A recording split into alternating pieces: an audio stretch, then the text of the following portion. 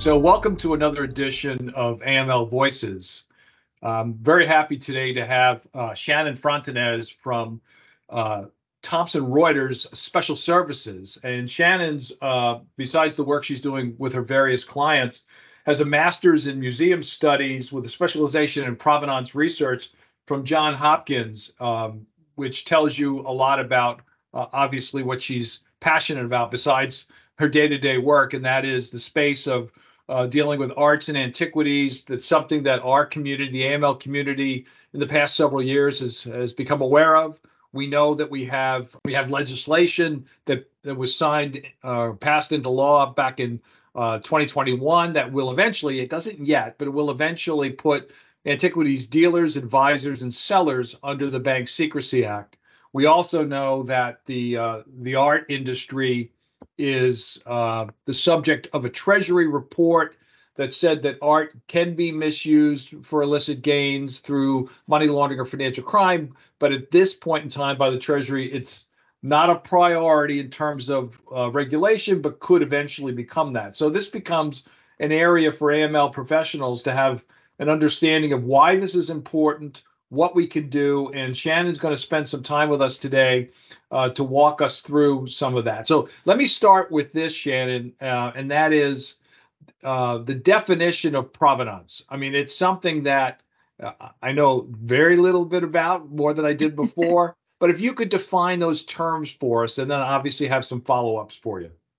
Yeah, of course. So provenance is relatively newer department or study in the museum world. We've only kind of see it really come into being really the past decade or so. So what provenance research is essentially the study of an object's ownership history from the time of its creation to present day. Oh, okay. All right. Yeah, that's short and sweet. No, that's extremely helpful.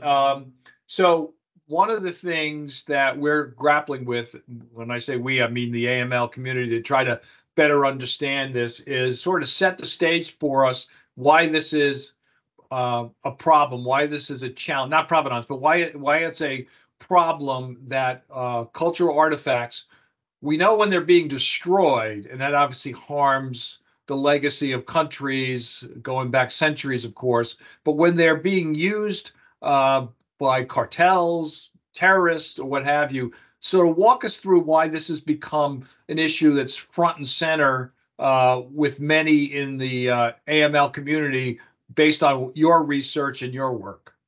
Sure. So we've seen some kind of examples of it that we've seen with looting, and obviously the looting and illegal trafficking of antiquities has always been a problem.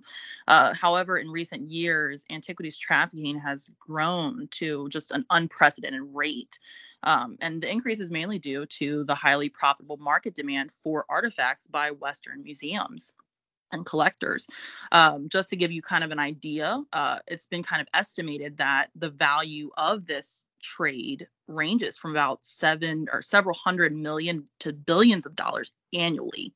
So this is a huge, huge market that we're seeing, and it's just an ideal place for organized crime, terrorist groups, and military groups to use and take full advantage of that. So kind of, I guess, an example of that would be how ISIS used antiquities trafficking to finance their terroristic agendas. And I know the FAFT report that came out earlier this year is great and really insightful into how terrorist groups are using illegal antiquities as a trade, and I guess legal antiquities trade as a method of financing. And we're also seeing a lot of criminals laundering money through the buying and selling of high-end art and artifacts, such as with the British art dealer Matthew Green, who used a Pablo Picasso painting to launder an estimated $9.2 million. So this is literally the lack of regulations is just black hole, if you will, I guess, organized crime really reaching in and digging into this sector because it is a very highly profitable and lucrative enterprise for the looting and trafficking of antiquities. Explain that Pablo Picasso example in terms of the laundering of it. How does that work? Is it similar sort of trade-based money laundering where the value is since the value is sort of, well, I would argue sort of subjective. And so the purchase and sale. So give us that as an example to the non-experts like me and others are, that how they launder money through the use of something like that. For this one, this was just a piece in a huge $50 million, I guess, illicit money laundering scam. So they used the Picasso to obviously launder illegal funds through this art, and actually tried to sell it to an institution, a museum in the UK. Right. And how they're doing it is because, obviously art is subjective, so they're not going to have a set value every time. But if they break it down by artifacts and artworks, I mean, you can amass a huge amount of illicit funds in a more legal sense, if that makes sense. Okay. Yeah. So let's talk about the museum. So we know that in the AML world, the concept of knowing your customer, in some cases knowing your customer's customer, is sort of front and center. So understanding it. So when those of us in that world, we're used to trying to determine source of funds, that sort of thing. Museums, a bit different, right? So how do they assess the sources for artifacts that they are given or they purchase? And is there a standard of any sort? Yeah, great question. So most museums are, to a degree, self-regulated when it comes to the acquisition of art and artifacts. They tend to rely on following their procedures and practices that are laid out in their collections management policy. Now, these collection management policies vary based on institution, so there's no standardized policy, right? Additionally, they do tend to adhere, obviously, to accessioning guidelines established by the American Alliance of Museums, the International Council of Museums, obviously international and domestic laws and regulations, and more importantly, the UNESCO 1970 Convention, which involves the prohibiting and preventing of the illicit import, export, and transfer of ownership of cultural property. Now, with that being said, the level of due diligence to which a museum will adhere to is very much decided in-house. There is not, as I said before, a true standardization or consensus by museums on how to best conduct due diligence or the provenance research of an object. So some aspects, sorry, go ahead. No, go ahead. Sorry, finish up, please. Some aspects of assessment and investigation into the object's history can be by examining legal documents, insurance documents, import-export, custom forms, inventories, correspondence, and most museums do tend to do a physical examination of an object as well for indications of damage due to illegal excavation techniques or looting or suspicious restoration that has been done to the object.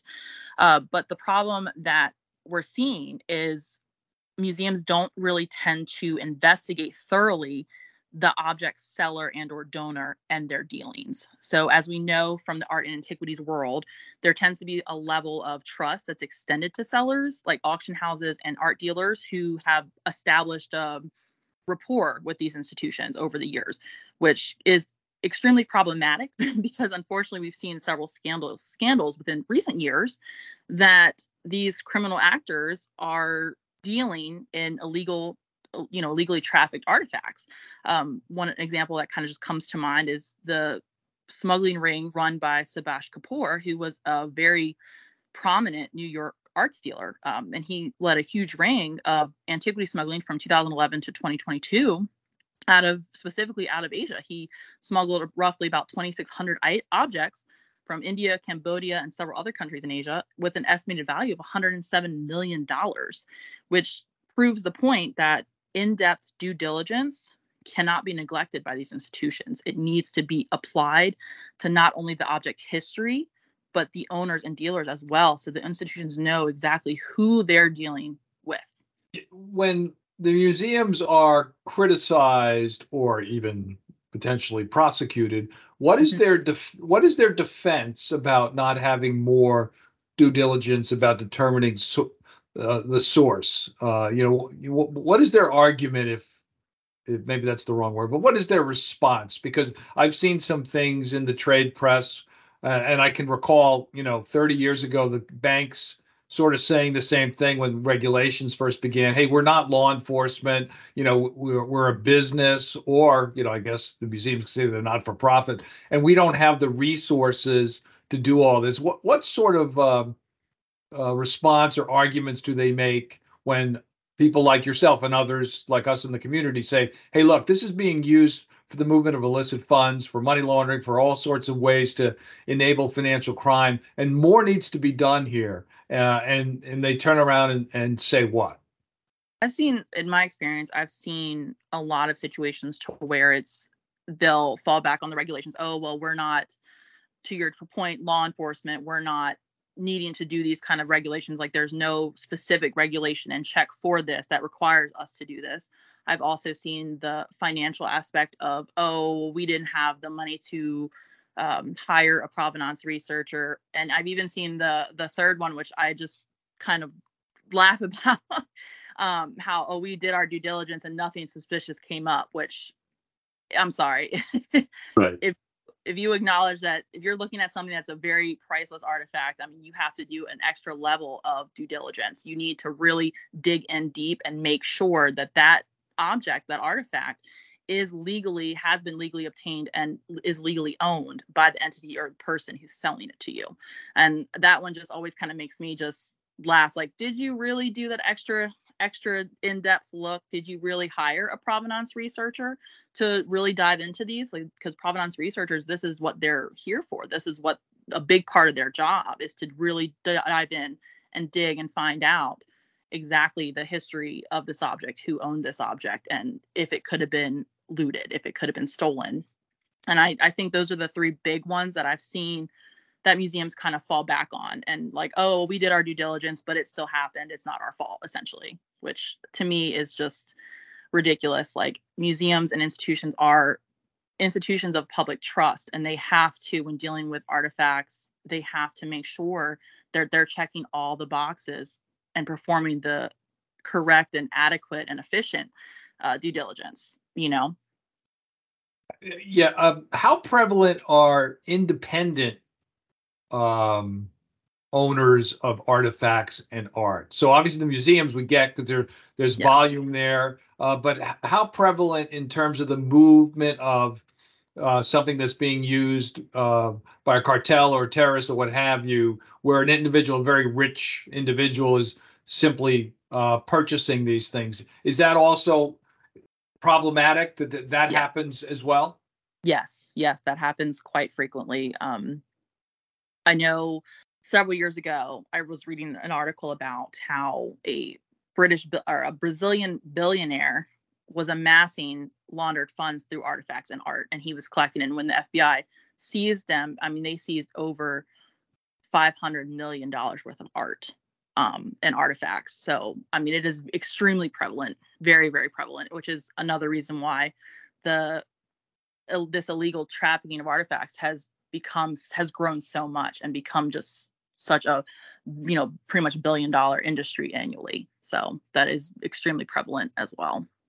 So without asking you to weigh in on a legislative or regulatory area, it would seem to me, based on what you just said, that whenever the regulations are crafted to put antiquities dealers and sellers and purchasers, advisors, what have you, under the Bank Secrecy Act, that a potential gap could be individuals, sort of how they're defined, right? If I'm a billionaire, but I'm only buying a couple of pieces, so I'm not really and I'm totally guessing on this, right? And I'm not considered a buyer under the regulation, because let's say as they craft it, they try to figure out, well, how are we going to do this so that it's operational, and they make a decision that buyers of less than, again, totally making this up, 2 or 3 pieces are not going to be included. So it seems to me, just based on that, in order to make sure that this is a comprehensive approach, they're going to have to figure out some way that individual buyers have some obligation to determine source, right? Yes. Yeah. Yes, absolutely. It's a very complicated process. It really is, as we all know. It's just complicated with the regulations and making sure that we're trying to encompass, everything, so that there are regulations, especially in the art market and the antiquities market, where they're hasn't been regulations really before, Right. the past couple, decades. So that's definitely something that needs to be thought through, and it will create, if it's not thought through, I guess, effectively, it could create a gap to where, you're coming through with people buying, one or two pieces over here, and then a couple years later, another couple pieces, and it's not hitting the radar. It's not going under radar, getting noticed. That makes sense. I should have asked this next one first after you define provenance, and that's to be whatever, say what, for a non-expert, someone that's not enmeshed in this, or someone that's maybe not even in the AML field, besides the obvious where the use of some of these artifacts are enabling terrorism, why should people in general public care? Why should we care that artifacts are being taken from the rightful place and they're sold to somebody else? I mean, I believe we should care. But how do you make that case to the general public? Hey, look, there's a reason why Congress decided we're going to eventually include this, and FATF, of course, talks about this. But what's the damage that's caused by the theft of artifacts, obviously the destruction of artifacts, given all your research and all the work you've done, in the past? With no clear, and I'm going to kind of paraphrase this a little bit different, with no clear process on conducting effective provenance research on artifacts, and a significant lack of thorough due diligence conducted on the sellers and traders of antiquities, it creates an environment where stolen, smuggled, looted artifacts can be passed off as legally obtained and accessioned into these public and private institutions. When this is allowed to happen, it encourages these criminal actors and organizations to go out and continue collecting and stealing and looting these artifacts. When this happens, it's completely devastating on so many levels to cultural heritage, because we lose important information about that object.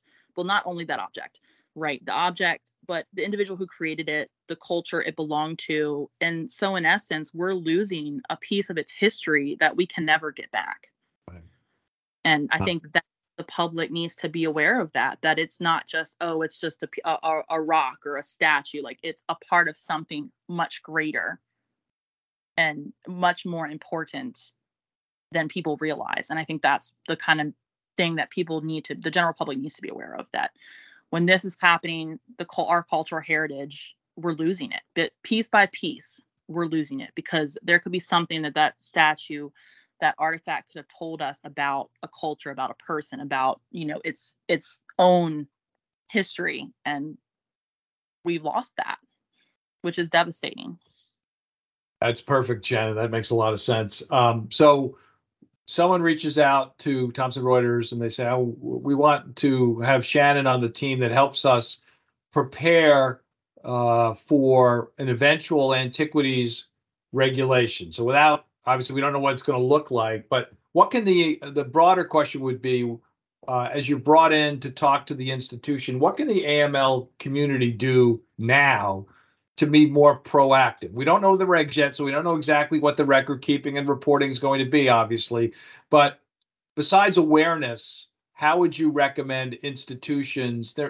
Let's face it, they're not going to have. There's so many predicate offenses under the money laundering statutes. You don't have experts in 200 different crimes. But because this has become a major topic for financial crime professionals, and it's been on people's radar now for a couple of years, how would you get an institution started to both be aware of this, and then what sort of training tools? Again, knowing full well we don't have a reg yet, so I understand that part. But just in general, we bring you in and say, you're an expert, you have this background. Besides what you just told me about the importance of this, how would you sort of kick it off and start explaining to an institution what they can do today to be more aware of this issue than they were yesterday? So I think with this one, obviously, the raising awareness is a big part of it, right? Just getting the word out that institutions need to conduct more effective methods of due diligence and provenance research when dealing with artifacts and their sellers, right? But I think an addition to that would be that if a company is looking into, we want to purchase this artifact, right? Or we want to deal with this dealer.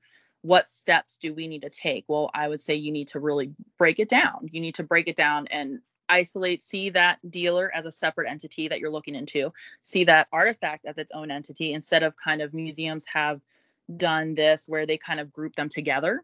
And by grouping them, they focus more on the object ownership than the actual seller.